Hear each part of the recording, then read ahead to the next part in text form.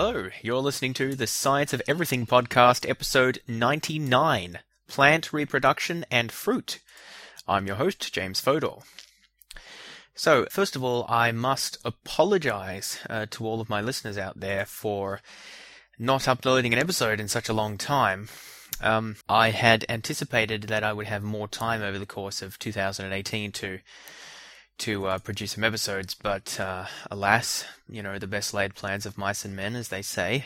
However, there are exciting new developments for the podcast in the works, and coming up soon we will have episode 100, which is going to be a special 100th episode of the podcast. In that show, I'm going to talk more about the future of the podcast and how I'm going to make some changes so that I can get more content out to you guys. So look forward to that. That will be coming out probably within a week or two. I'm going to try to stick to a more regular schedule for 2020. So as I said, stay tuned to next week or next time for more information about that. But this episode, we're going to do the follow-up to the episode 97, Plant Structure and Function, and so I recommend listening to that first, as this content will make more sense.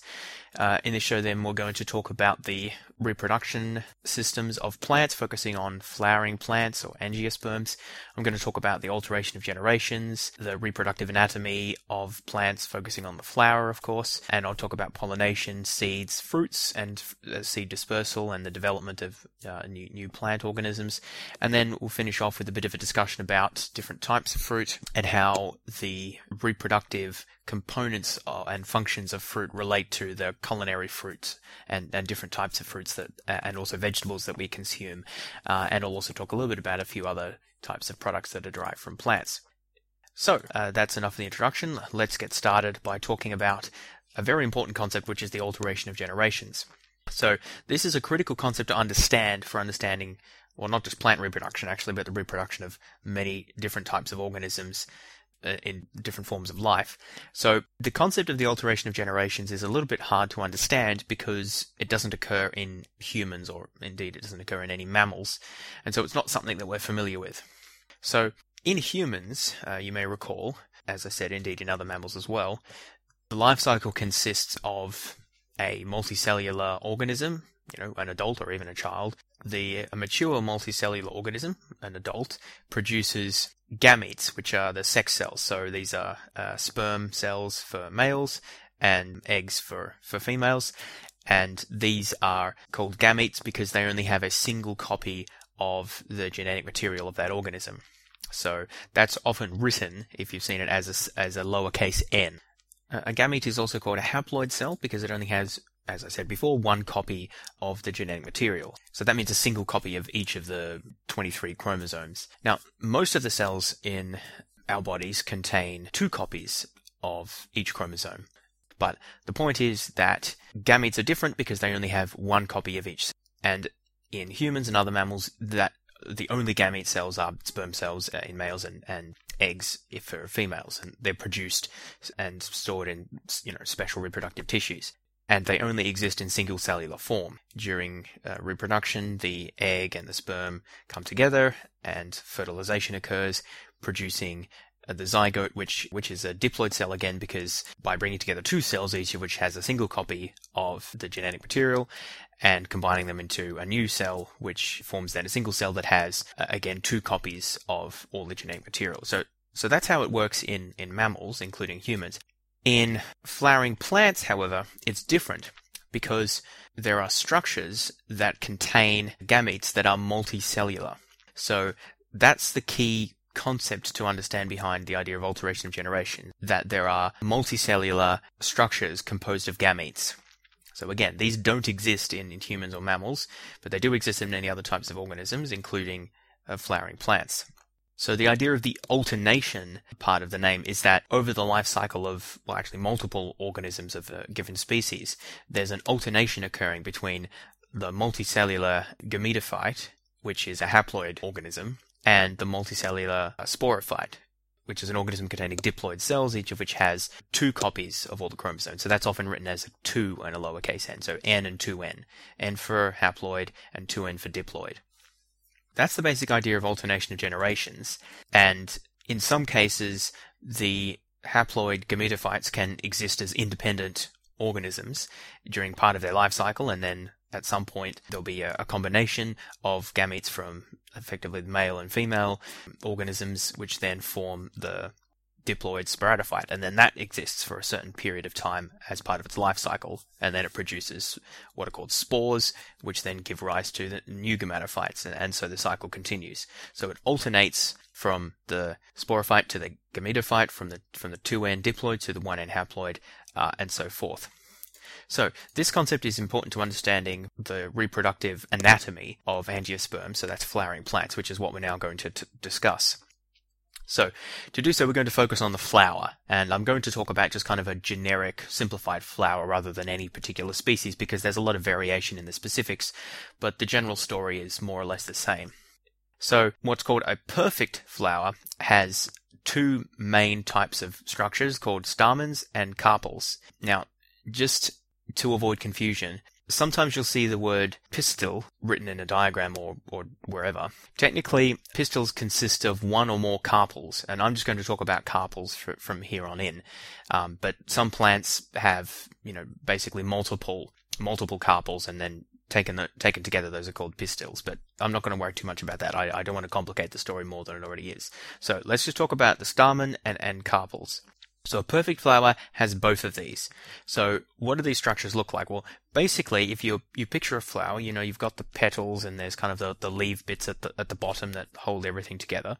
So those leaf bits at the bottom are called sepals. They're just like they're just modified leaves. They just sort of give structure and protect everything. Okay, and then there's the petals. They're also modified leaves. They're often, but not always, brightly coloured. Their purpose is to attract pollinators, which we'll talk about later.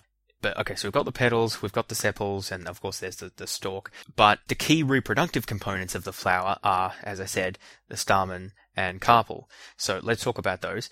The stamen, and there's usually multiple of these, basically they look like buds on a wire. So the wire bit is called the filament, and the sort of bud bit, or the protuberance at the end, is called the anther.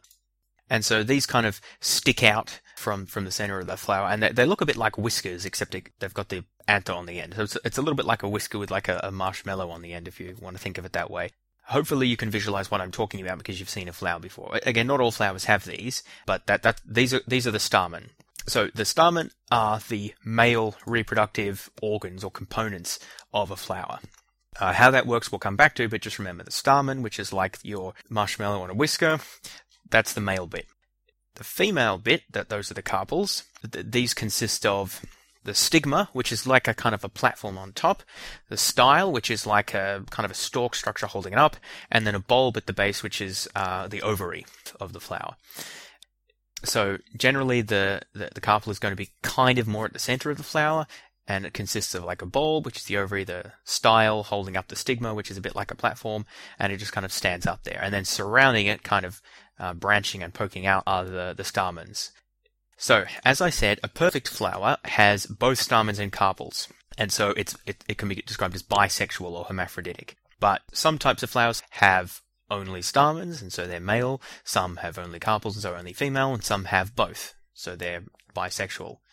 The term staminate is sometimes used, which means it only has functional stamens, and so it's a male. Carpellate has only functioning carpels, and so it's a female flower. Yet another term, just to throw in a bit more jargon into the mix, is monoecious and dioecious.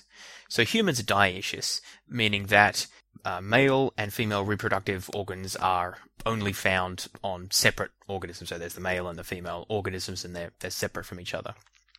Monoecious is the term used to describe species which have staminate and carpellate flowers on the same plant. And so monoecious species can self-fertilize for flowers on the same plant, whereas dioecious species can't. They need two different plants in order for fertilization to occur. So the purpose of these reproductive structures of the stamens and the carpels is to produce spores.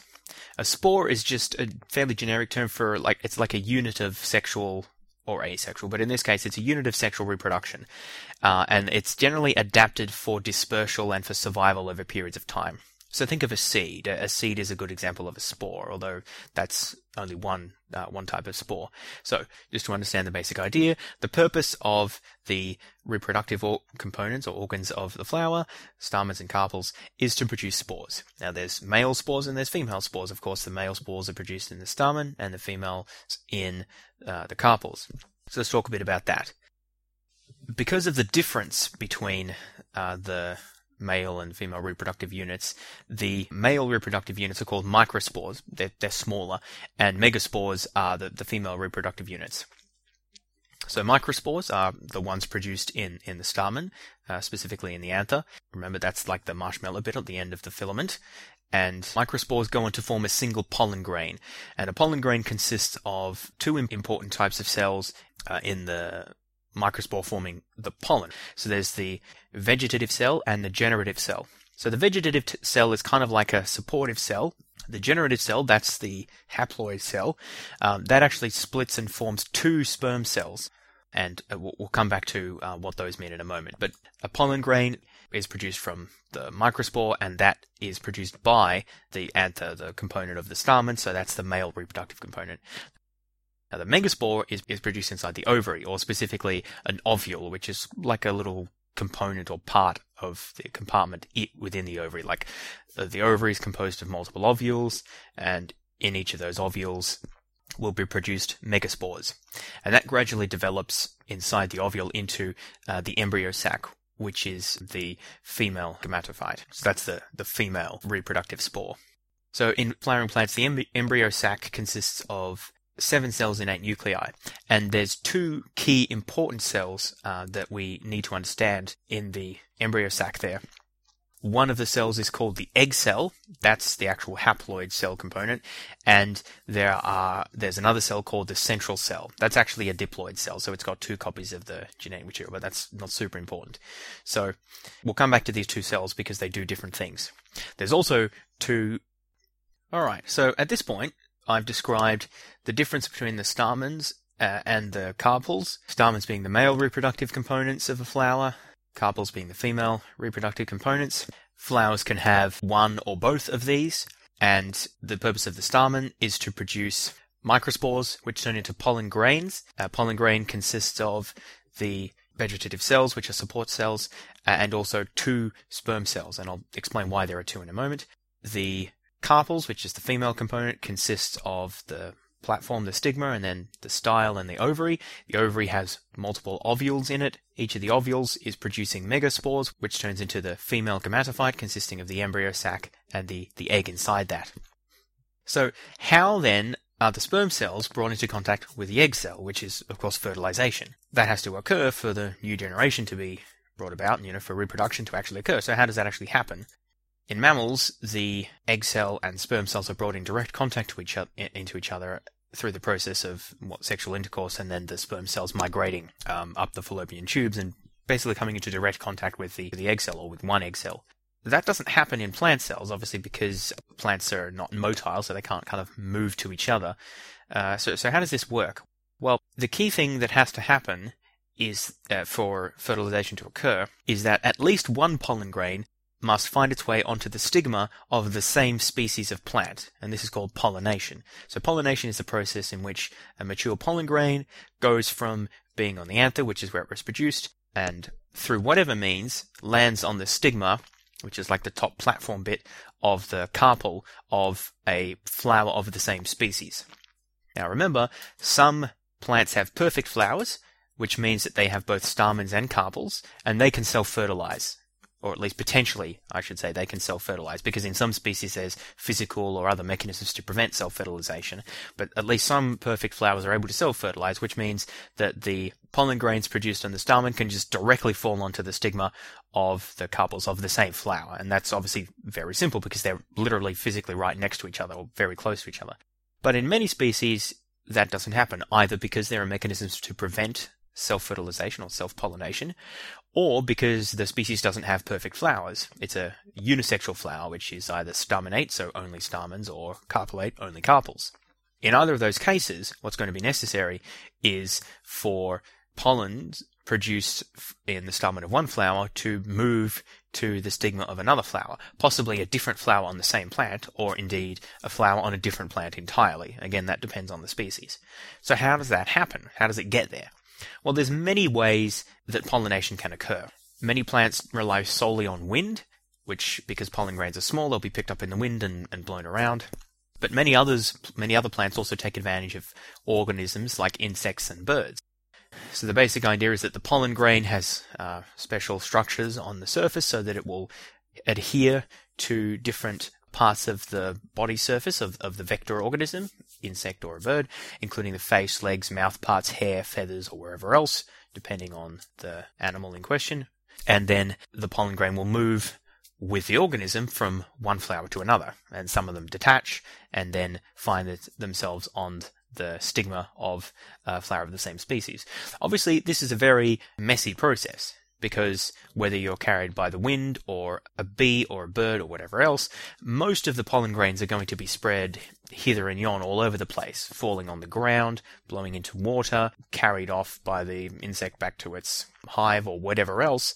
Or even if they do get to another flower, it may be the wrong species, or it may just not reach the stigma. So there's going to be a low hit rate. But pollen grains are small, they're fairly easy to produce, and so that's why plants produce a lot of them. And at least some of them make it onto the stigma of a plant of the same species. And when that happens, pollination has occurred, which then allows for fertilization to occur. So after a pollen grain falls on the stigma, a pollen tube grows down the style. Remember, the style is like the stalk bit holding up the stigma and connecting it to the ovary. So a pollen tube grows down the style and eventually reaches the ovary and discharges the two sperm that were carried by the pollen into the embryo sac of the ovule. So they literally move down the pollen tube, the sperm cells move down the pollen tube and are carried to the mature female gametophile, which is sitting in the ovule. So that's somewhat like how fertilization occurs in mammals. One of the big differences being that in mammals nothing has to grow, the cells just move to each other. But the overall idea is kind of similar.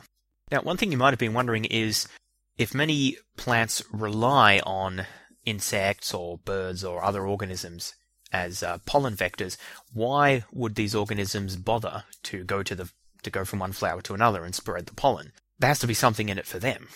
And the answer is there is. This is an example of mutualism, where different organisms each produce something or engage in some behavior that's beneficial for the other.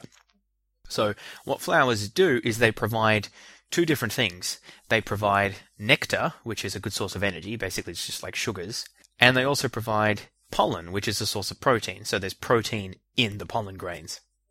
Bees will be interested in both of those as sources of nutrients, and so they'll travel from flower to flower, connecting pollen and nectar and depositing pollen grains as they do so onto other flowers, thereby pollinating them. So the flowers have to provide that source of energy to attract the insects. They also have to show the insects or birds or whatever where they are, and that's largely what the petals are for. The purpose of the bright coloration and the fancy patterns is so that they're easy to spot, which helps the insects and other pollinating organisms to find them. Obviously, if they can't find you, they're not going to pollinate you, and you won't reproduce and you die off. So it's in the flower's interest to produce the nice colors and patterns, also smells, which can help attract organisms, and the nutrients that attracts the pollinators. And it's in the interest of the pollinator to travel from flower to flower because they've got these great nutrients that are available there. So this is an example of mutualism. It's a mutually beneficial arrangement. So, coming back to the fertilization process, however, I mentioned that the mature pollen grain contains two sperm cells, which is different to humans, where the sperm cells are just separate from each other, and that both of these sperm cells need to travel down the tube, down the stigma to the ovule, and fertilize at the same time, or like more or less the same time. And this is called double fertilization. Now, this is necessary because what happens is that there are two cells that need to be fertilized. The egg cell, which I mentioned, that's the haploid cell. That's what will actually form the new organism. And then the central cell, which I mentioned before. It's actually the largest and kind of most important, in some sense, cell in the mature female gametophyte. Remember I said there's only 7 cells there, so the central cell is one of those. It's actually already a diploid cell, so it becomes a triploid cell, meaning that it's got 2 copies of the genome, it's fertilized by one of the sperm cells, and so it picks up a 3rd copy. It then undergoes cell division, so it breaks up further. But once this central cell is fertilized, it becomes what's called the endosperm. And that's basically a source of nutrition and energy that will go into the seed and provide a source of nutrients for the plant when it's going to grow later on. So the purpose of double fertilization, ensuring that both are fertilized, and the fact that the whole process will stop if only one of them is fertilized, ensures that there's no wastage. Because if, say, only if only the egg cell is fertilized to produce the zygote, well, that's great, the zygote can develop, but there's no nutrients for it, and it won't be able to produce a proper seed, and therefore it's a waste of time. Or vice versa, if you fertilize the central cell to form the endosperm, but then the egg cell doesn't get fertilized, well, you'll have the energy, the nutrition, but nothing that's actually going to use that. And so again, it's a waste. So double fertilization, having two sperm cells that fertilize together, is a kind of insurance policy to make sure that there's no wastage of resources. Okay, so we've now explained the basic process by which the pollen grain and the female gametophyte are produced and how fertilization occurs after pollination. Now we need to explain how seeds fit into this. I've mentioned a seed, but what is a seed and what does it do? Well, we all know what a seed is, right? It's this little hard thing that you plant in the soil, and if you water it and give it sun, it grows into a new plant. And of course that's correct. What we've been describing, this process of production of the gametes and pollination leading to fertilization, this is all how seeds are formed. So what happens when, following double fertilization, the zygote is formed and the endosperm is formed, and they begin to divide up to a certain point. So the zygote becomes an embryo as it undergoes cell division, and the endosperm grows and acquires nutrients. But after a certain point, that growth stops. So the embryo ends up surrounded by the nutritive endosperm, at least in most types of flowers. But at some point, the embryo stops growing and dehydrates, so it loses much of its water, and it enters a period of dormancy. So it then becomes surrounded by a dry seed coat, which surrounds everything, the embryo and the endosperm, and this protects the embryo and stops it from being hydrated before it's ready. Before this process before dormancy occurs, the zygote usually divides. Well, as I said, it forms a plant embryo, and the plant embryo usually has three main components. So basically, there are seed leaves, a shoot apex, and a root apex. So there's the meristems, the cells ready to form seeds, to form a shoot, and to form roots. And that's really all it needs. Once it's got those, and it's got the nutritive endosperm, it's ready to stop, dehydrate, and enter dormancy. And once it's got that, and the dry seed coatings around it, it's a mature seed. It's ready to go. So that's what the seed is. It's literally a little plant that's got all the key components that it needs. It's got nutrients to get it started, and it's got the protective covering, and it's good to go. And seeds can last a very long time. I think the record is 2,000 years old. Seeds were excavated at, I don't remember where exactly, archaeological sites, and have been grown successfully that are thousands of years old, and they can probably last longer than that. That's just the longest we know of.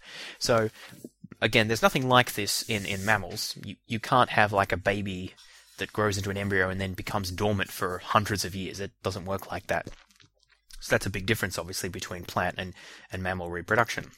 What happens to the seed? So this has all been happening inside the plant ovary, right? Remember that the female gametophyte that was formed from the megaspore in one of the ovules in the ovary, which is part of the carpel in the flower, and so all this happens in there as well. So what then happens to the seed? How does it get out of the ovary and then go and form its own plant?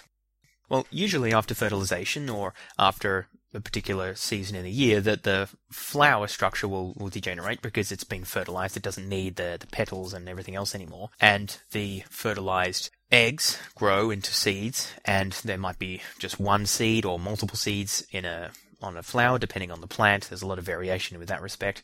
But in most cases, a fruit is produced. So a fruit is a seed-bearing structure found in flowering plants, and it's formed from the ovary after flowering. It's at this point we need to talk about the concept of fruit and what the word means in the context of botany compared to in the context of a culinary or everyday usage. So from a botanical point of view, the fruit is a fleshy substance that contains seeds, or contains one or more seeds. It may just contain one, or it may contain indeed thousands of seeds. It's a fleshy substance containing one or more seeds that's produced from the ovary of flower. So the flower, or the ovary of a flower, basically grows and turns into the fleshy substance that we think of as the fruit. So fruit is the former ovary tissue of a flower. And fruits always contain, or at least naturally, they always contain at least one seed. That's the purpose of a fruit, to contain the seeds. The basic idea is plants produce fruit in order to attract, generally animals or birds, to consume those fruits, go off somewhere else, and excrete out the seed, which then falls into the soil and can grow into a new plant. Not all flowering plants reproduce that way, but that's a very common strategy, and that's the purpose for which fruits are produced. They're produced to attract animals to eat them, so as to facilitate the spread of seeds. Because you don't want all the seeds just dumped at the base of a plant. I mean, it's true some plants reproduce like that, but generally it's better to spread them over a wider area, so they'll have access to new resources and they won't all be crowding out in the same space. Now, it must be said that when we think of fruits, we think of very, generally quite juicy, fleshy substances. And these are almost always have been selectively bred over hundreds or thousands of years. Natural fruits, although they are fleshy and animals will eat them, they're not nearly as fleshy and tasty and sweet as the fruits that we have developed for human consumption, because we've basically seen, this is a good thing. Let's take the plants that have the sweetest and the juiciest fruit, and we'll plant those, and then we'll take the fruits of that are the juiciest and fleshiest and so forth, and do that over hundreds of years, and you end up with very substantially increased size of fruit and greater sweetness and so forth. So these have been selectively bred. So naturally they don't look, that there's not that much sweetness and there's not that much fleshy substance to the fruit. Now, that's what a fruit is in a botanical context. In common language, which is more of the culinary use of fruit, it just means any fleshy seed-associated structure of a plant. And usually it's something that can be eaten raw. So we're talking apples, bananas, grapes, lemons, oranges, and strawberries and so forth. Now, botanically, a fruit also includes many structures that we wouldn't think of as fruits, including bead pods, corn kernels, tomatoes, and wheat grains. So many grains are actually fruit. They're just not as fleshy and sweet, but they're still produced from the tissue of the plant ovary, and they surround seeds, so it's a fruit. Same with bean pods. So the concept of a fruit in a botanical sense is really just defined in terms of what structure of a plant it derives from and what its kind of evolutionary purpose is. Whereas in a culinary sense, it's more like things that you can eat raw and that are kind of soft and tasty, either sweet or sour, but generally not something like wheat grains, which by themselves don't have that much taste. So just bear in mind the difference there. So that's why people say, well, technically a tomato is a fruit. Well, it's unclear what's meant by that. I mean, technically a corn kernel or a wheat grain is a fruit as well, but we don't normally think of it that way. In everyday speech and in a culinary sense, we distinguish fruits from vegetables. So a vegetable doesn't really have any particular botanical meaning. In an everyday sense, it usually refers to parts of a plant that are edible that are not fruits. Now, this is interesting because many things that we would call a culinary vegetable are actually fruits. So examples of this include most legumes, so beans, peanuts, and peas, the tomato, as was mentioned, but also cucumbers and pumpkin, and even some spices like chili pepper. These are all technically fruits, botanically speaking, because remember, botanically speaking, it's all about, does it derive from the outer tissue of the ovary of the flower? If so, it's a fruit. And it doesn't matter what it tastes like or what it looks like, because they can look very different. As I've said, anything from a corn kernel to a banana is actually a fruit in a botanical sense. So now I want to talk a little bit more about seed germination, seed dispersal and germination, and then we're going to discuss, to finish this out, some of the different types of fruits and vegetables and also other plant products.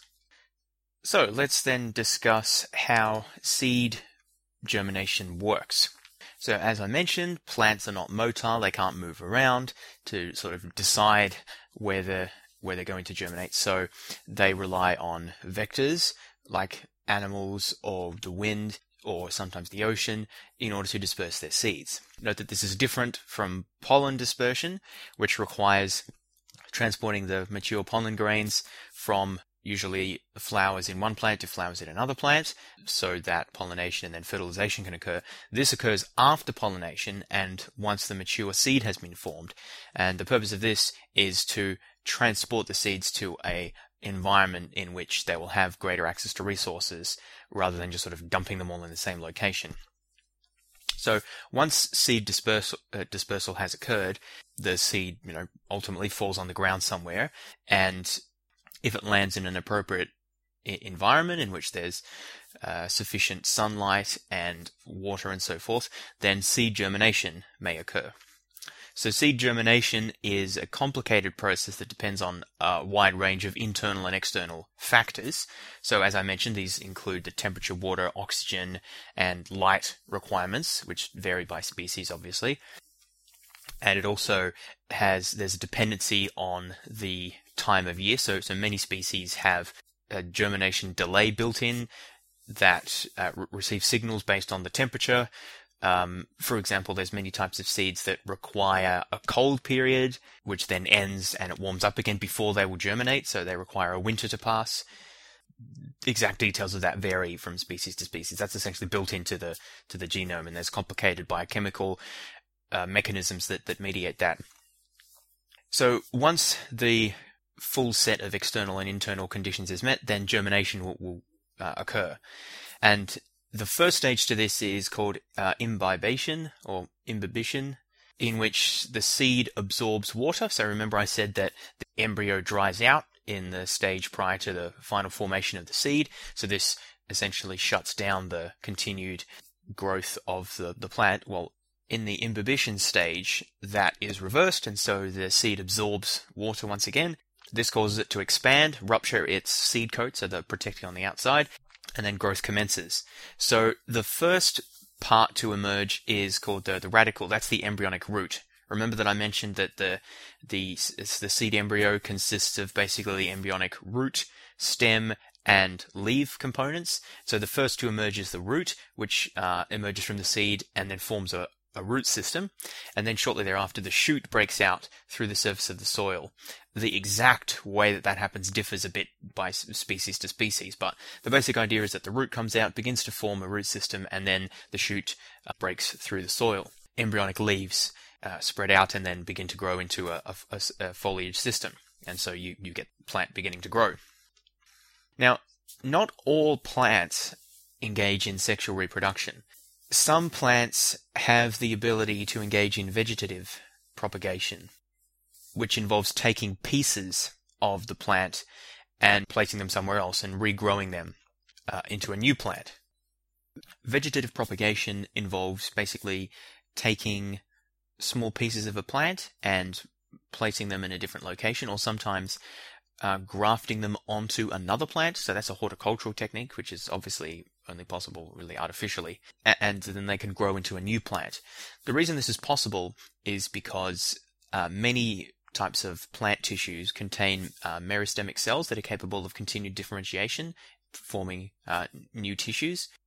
Humans don't have this, or mammals don't have this capability, because we don't have the requisite types of stem cells. So in adult humans, we do have different types of stem cells that are capable of producing, continuously dividing to produce new tissues, but they are not of the sufficient generality to produce the range of cells necessary to grow a new organism. Those are only present in human embryos, hence embryonic stem cells are capable of producing a wider variety of tissues. So humans can't reproduce in this way, but many types of plants can.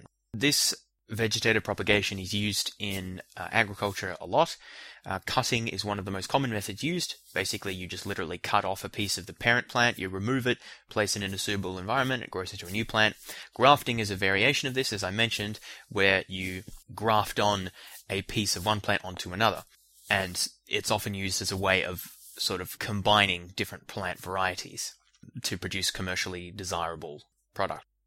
One example of a type of plant that can be produced or reproduced through vegetative propagation are potatoes. So you probably know that you can take a potato and plant it in the ground, or indeed you can cut up a potato, and as long as the piece that you've cut up contains basically the nodes that have the meristemic cells necessary, you can plant that in the soil and it can grow into a whole new potato plant. And this is the case for many different types of plants as well, and exactly what parts of it you require depend on obviously the species of plant in question. So those types of plants often normally reproduce sexually. So the potato plant, for example, it's a flowering plant, and so it produces in the way that has been discussed in this episode, but it can also reproduce vegetatively. The difference in vegetative propagation is that it'll always produce a clone of the original plant because, well, it's basically just like a new version of the same plant. There's no recombination of genetic material, which happens in the process of sexual reproduction. And so there are evolutionary issues with that because you don't have the diversity of new genetic materials. So there's the possibility of accumulating recessive genes that might have diseases or other issues for the plant. But in a controlled agricultural environment, that problem can be mediated. Although there are people who are worried about the decline in genetic variation in the world's crops, but that's a discussion for another time. So let's move on then to talk about plant products and different types of fruits. So I mentioned before that, botanically speaking, the fruit is just the material derived from the ovary of a flower after fertilization has occurred. The thing that we would think of as the fruit is the generally fleshy tissue that's called the pericarp. It consists of different layers, the endocarp, mesocarp, and exocarp. Exocarp's kind of like the skin of the fruit, if you like. Mesocarp, that's generally what we'd think of as the fleshy part of the fruit. Endocarp is kind of like the inner layer that surrounds the seed. The seed inside the fruit, as I mentioned, consists of the embryo itself, which is basically the new plant, the dried out embryo. Endosperm, which is a source of nutrients for the embryo once it germinates, and a seed coat, which is just a hard covering keeping it dry and protecting the seed. So all of that together is a fruit. Although, as I mentioned, the part that we think of as the fruit is actually the pericarp, and then there's the seed inside that. But there are many different types of fruits, and I'm going to just talk through them now and try to explain a little bit of the difference between them and which parts of the fruit that we think of correspond to the different botanical components. So, to begin, a multiple fruit is formed from the ovaries of many different flowers which combine together in a single mass. So an example of this is the pineapple and figs. So if you look at a pineapple, it looks like it has this sort of compartmental structure on the outside, and that is because it is composed of multiple fruits which then sort of fuse together. So that's a multiple fruit. Now there's a different thing which is called an aggregate fruit. This is a fruit that contains seeds from different ovaries of a single flower which then join up to form a complete fruit. So the difference here is whether there is multiple ovaries combining together to form a single mass, which is really multiple fruits that are just sort of fused together. Or in the case of an aggregate fruit, there's multiple seeds that from different ovaries, which then form a single fruit. It's a subtle difference, but it is botanically distinct. Examples of aggregate fruits include blackberries and raspberries. So you think about a blackberry, and there's all those little, I guess, spheres on it that make up the single mass. Each of those contains seeds from different ovaries of a single flower, which have then fused together. So kind of similar to multiple fruit, but as I said, a little bit different. Then there are legumes, which are also called pods. Now these form from dry ovary structures in plants of a particular family. I don't know how to pronounce the name, Fabaceae or something. Sorry, my Latin isn't very good. So again, these are technically, at least botanically speaking, fruits. The difference being that the ovary structure is dry, so it's not fleshy like many other types of fruits. So this includes clover, peas, beans, chickpeas, lentils, soybeans, and peanuts. Peanuts, yes, they are actually a fruit because they are formed from the ovaries and containing seeds of flowers. So legumes are botanically speaking fruits because of how they're formed, but because of the dry ovary, they do form sort of their own separate type of fruit. Next on the list, we have pomes. In pomes, the pericarp is actually not the main part of the fruit. That is the fleshy, most edible part that we think of as sort of the fruit bit. In pomes, the main edible part is actually formed from even more exterior regions, formed from the floral cup, so essentially extensions of the stem, if you like, or other parts of the tissue of the plant that are not part of the ovary itself. They actually then, after fertilization, form the most important fleshy part of the fruit, and then there's the ovaries which form the pericarp inside of that, and then the seed inside of that. So the most commonly known examples of pomes are apples and pears.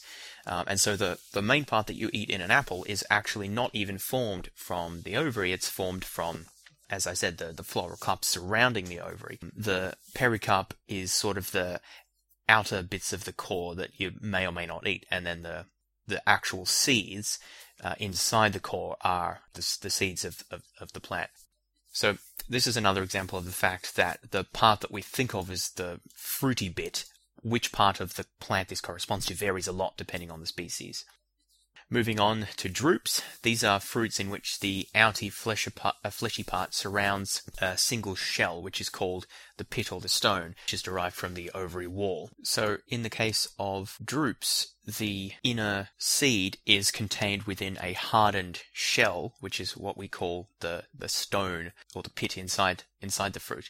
And the part that we eat is formed from only the outer two layers of the pericarp, so the mesocarp and the exocarp. A good example of a drupe is a peach. So if you think of a peach, there's the outer sort of skin layer, that's the exocarp. Then the main fleshy bit is the mesocarp. Then there's the pit or the stone in the middle, and that's a hard outer layer of the endocarp, which is, again, all of that is formed from the ovary. Then inside that is the actual seed part, containing the endosperm embryo and then the seed coat. So the main difference between drupes and pomes is that in the case of a pome, the fleshy part is actually the main part of the fleshy bit that we eat is formed from bits external to the ovary, whereas in the case of a drupe, it's formed from ovary tissue itself. Examples of drupes, in addition to peaches, include coffee, interestingly, mangoes, olives, coconuts, cashew, almonds, apricots, cherries, nectarines, and plums. So a wide range of.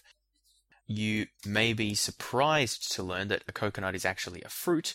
In the case of a coconut, the outer, the sort of nut part is formed from the ovary tissue. So the exocarp, mesocarp, and endocarp, the outer layer, the fibrous husk, and the hard shell, those are all formed from the ovary tissue.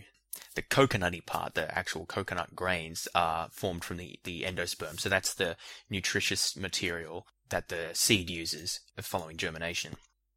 Moving on to berries. So berries are a fleshy fruit that does not have a stone, produced from a single flower containing one ovary. So this is sort of a very straightforward type of fruit in the sense that it doesn't have multiple fruits and doesn't have multiple ovaries. It's just one flower, one ovary. So grapes are an example of this, as well as avocados, pumpkin, watermelon, blueberries, cucumbers, tomatoes, eggplants, bananas, and kiwi fruit.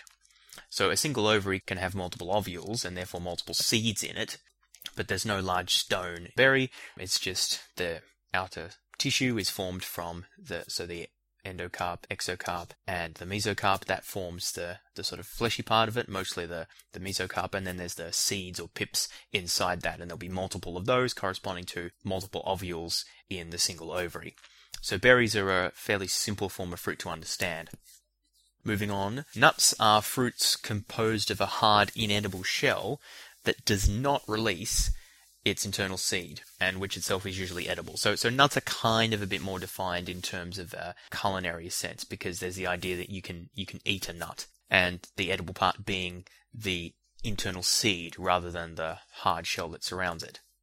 Now, the interesting thing is that most of the things that we think of as nuts are not, botanically speaking, actually nuts. So true nuts include hazelnuts, chestnuts, and acorns. They have a hard outer shell, which is formed from the ovary-derived material, forming the pericarp. That's usually inedible, and you have to remove that in order to get to the seed, which is edible. And that's also hard and dry, as the seed is. Now, many things that we call nuts aren't actually nuts. So these include almonds, cashews, pecans, peanuts, walnuts. None of these are actually, botanically speaking, nuts. Mostly they're the seeds of drupes or legumes. The difference there being that the seed part is what we think of as the nut. But botanically speaking, a nut actually includes the whole fruit. So it's the outer pericarp and then the seed inside it. If you take off the pericarp, what you've got left is a seed, not a whole fruit, right? And so it's not a nut, because a nut is a fruit. A fruit includes the pericarp and the seed inside it. You can't just take out the seed and call it a nut, because then it's not a whole fruit anymore. It's part of a fruit. A coconut is also not a nut because although it has kind of a hard outer layer, it's still relatively fleshy compared to the very hard outer layer of things like hazelnuts and acorns. Also, there's an important component of a nut in that naturally the hard end shell does not release the internal seed, it just germinates with it. Now, there's another type of fruit called a capsule. A capsule is basically like a nut, except that it opens automatically to release its internal seed during the process of germination. So this includes Brazil nuts and horse chestnuts. So that's another distinction between the nuts and the capsules. Now, another type of botanical fruit is called Caryopsis, or the class is called Caryopsis. And this is a simple dry fruit in which the pericarp is completely fused to the seed coat, meaning that the fruit and the seed are effectively the same thing. You can barely even distinguish the pericarp from the seed coat. They just look the same. And so most cereal grains like wheat, barley fall into this category. So looking at a seed grain in a bit more detail, so there's the embryo part, which is like the baby plant, which we've discussed. Then there's the endosperm, which provides energy for the embryo. And then that's all surrounded by the seed coat, which protects it. Adhering to that is the pericarp, which is, again, basically the same thing in this case as the seed coat. It's not technically the same thing because they are derived from different tissues, but they're really indistinguishable and just form two layers that are directly fused to each other in the case of grains. So that's what distinguishes grains from nuts, really, is the fact that in a nut you do have a distinct hard outer shell, whereas in the seed grain it's basically they're just fused together completely. Now, this leads to an interesting question about the difference between white grains, so white flour, white rice, and so forth, and whole grain variations of those. Whole grain are more basically traditional formulations of the corresponding foods, and they're formed by processing all of the seed, or all of the fruit, if you want to think of it that way, of the grain, including the outer what's called the bran, that is composed of the surrounding seed coat, as well as the pericarp, which fuses to that. Internal to that is what's called the germ, that's just the seed embryo, and the endosperm, which is the nutritious material that provides the nutrients for the growing embryo when the seed is germinating. So these three main components, the germ, the endosperm, and the bran, are all processed and form part of the flour used to produce the bread or the pasta or whatever else in whole grain foods or whole grains. In more processed grains, so white rice, white bread, and so forth, the bran and the germ are removed, and so only the endosperm remains. And the endosperm contains a much higher percentage of carbohydrates and also some proteins, and basically no fat and very little fiber, and so that's why it is not as tough, and it's sort of a bit easier to eat, and generally regarded as kind of tastier. The bran and also the germ, but especially the bran, are much higher in fiber, so they're tougher, more fibrous material, and they have higher protein content, also higher fat content. They do contain a range of other nutrients as well that are not present in the endosperm, as well as higher concentrations of iron. So whole grain foods are generally regarded as healthier, at least for most people, because they do contain more fiber, more protein, and high concentrations of other vitamins that are, particularly vitamin B, that are relatively lacking in many people's diets, at least in today's day and age. So at least that illustrates how an understanding of the anatomy of a plant can help you to understand what the actual difference is between whole grain and white grain breads and pastas and so forth. The last type of fruit that we're going to talk about is called an achene. So this is a simple dry fruit which is very similar, or appears very similar, to cereal grains, but the surrounding pericarp is small and also dry, like in a cereal grain, but they don't directly adhere to each other, so there are distinct layers. It's a fairly subtle distinction. The reason that I mention achenes is because strawberries are probably the most well-known example of these. And strawberries are actually an aggregate fruit, which means those little spot things that you see on the surface of a strawberry, which you might think are seeds, are actually fruits. So each of those is actually formed from a different ovary on the same plant. So the tissue that you see is ovary tissue, and inside that is the seed.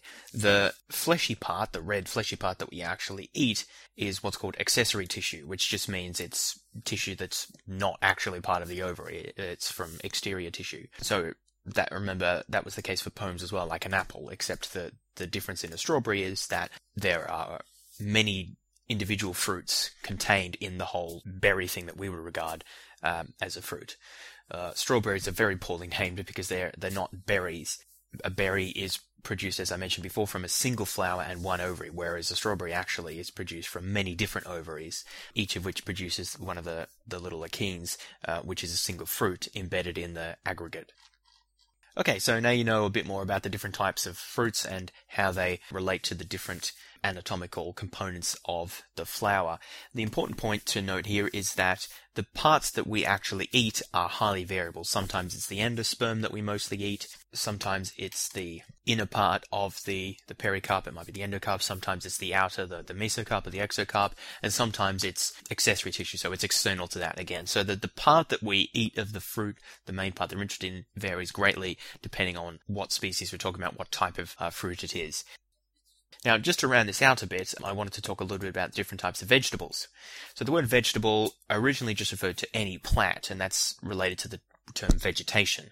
These days, in culinary and just sort of everyday language, we usually use the word vegetable to talk about edible plant parts that are not otherwise categorized as nuts, grains, or fruits.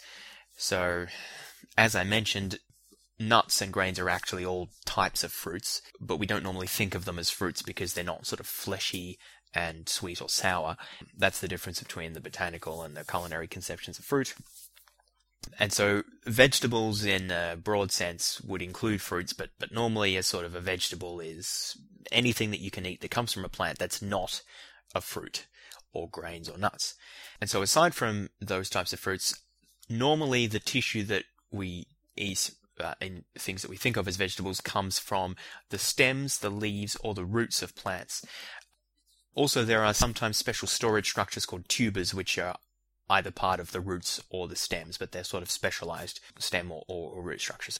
So in terms of those different components, the stems of a plant, so onions are examples of plants where we eat the stems, although you might think of onions as sort of bulbous. It's actually just sort of a bulb that forms in the stem, and so we're actually eating the stem of the plant. Leaves, well, that's lettuce, cabbage, spinach, bok choy, Brussels sprout. All those cases we're eating the leaves of the plant.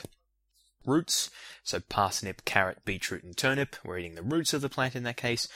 Tubers, so modified storage structures, potatoes, yam, sweet potato, cassava. And fruits, which we think of as vegetables but are actually fruits, that's pumpkin, tomato, cucumber, eggplant, pepper, and all the different types of beans, as well as nuts and grains as well. There are some very interesting examples, particularly the species Brassica, which is a single species of plant, but has different cultivars or varieties that have been specifically bred in order to accentuate particular parts of it. So, for example, Brussels sprout is a type of Brassica that has been grown for eating the leaves. But then there are other cultivars of Brassica, such as cauliflower, so that's actually the same species as Brussels sprouts, and there we eat the meristem, so part of the stem essentially, but the sort of the growing portion. Then there's broccoli, which is also the same species, and there we eat the stem and the flowers.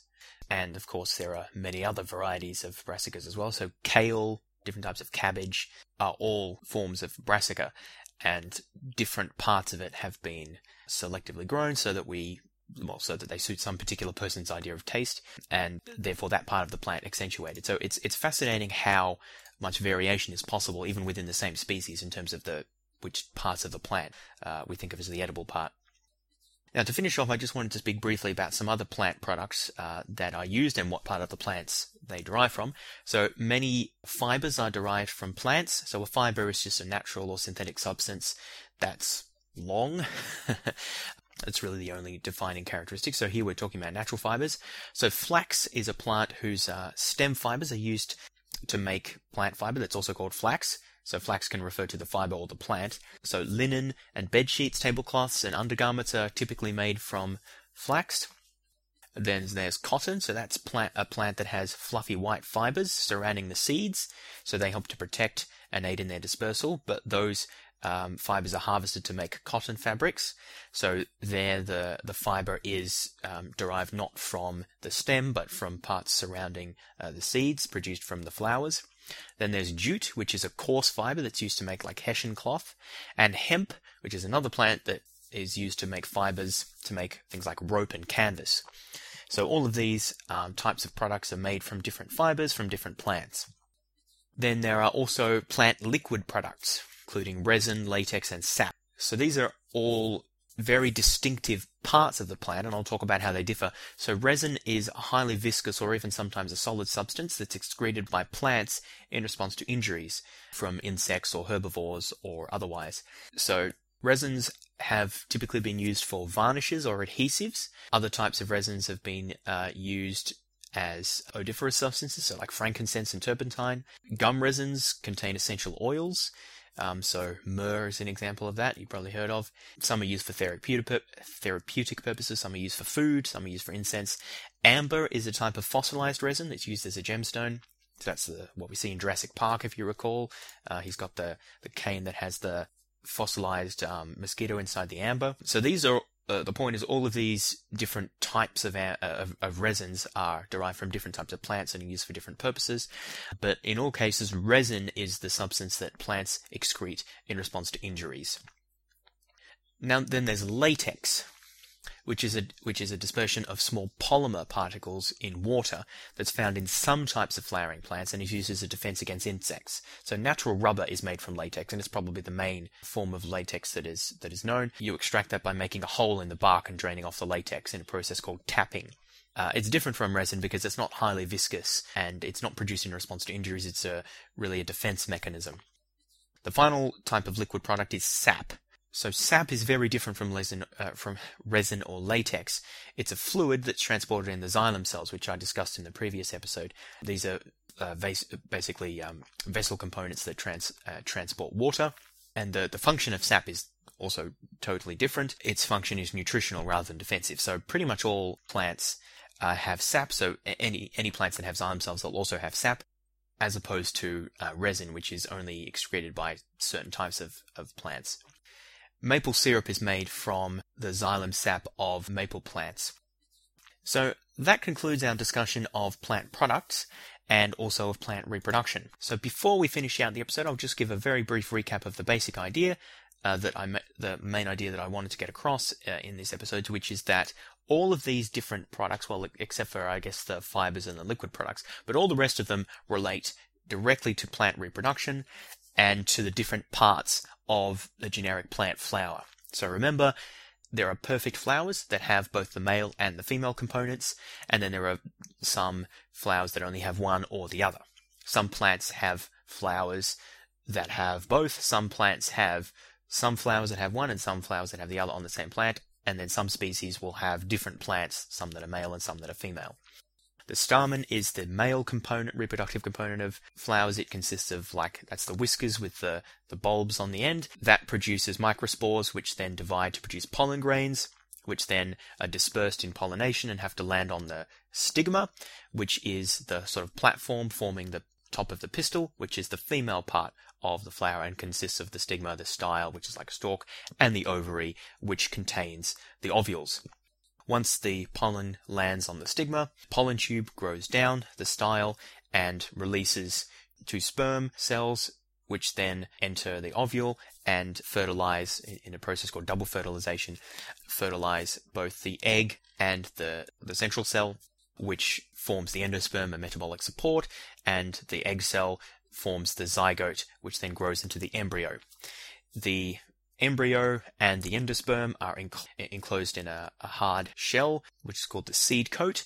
Once the process of embryogenesis has completed, the seed dries out and forms a seed, which is then dispersed by generally organisms eating the fruit and then defecating, or sometimes it's just by wind or other abiotic factors. After seed dispersal, when the seed finds the right environment, the seed will germinate, producing first the embryonic root and then a stem and then the leaves, and then the plant grows from that.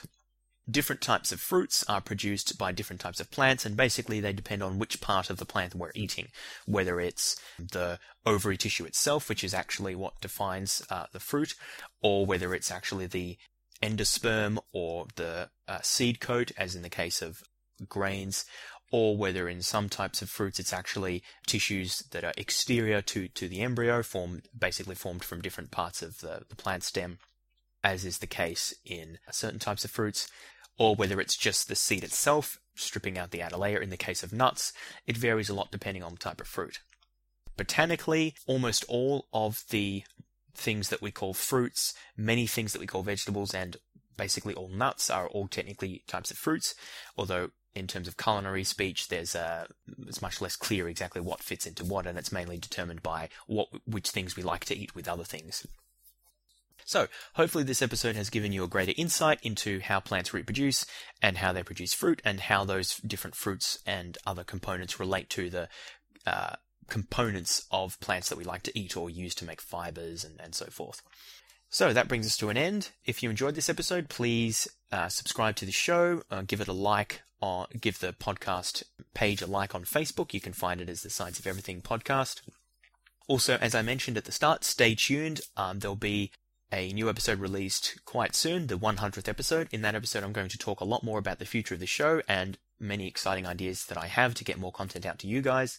If you'd like to send any questions, feedback, or suggestions, my email address is fods12@gmail.com. That's fods12@gmail.com. Until then, have a great time, and I'll talk to you next time.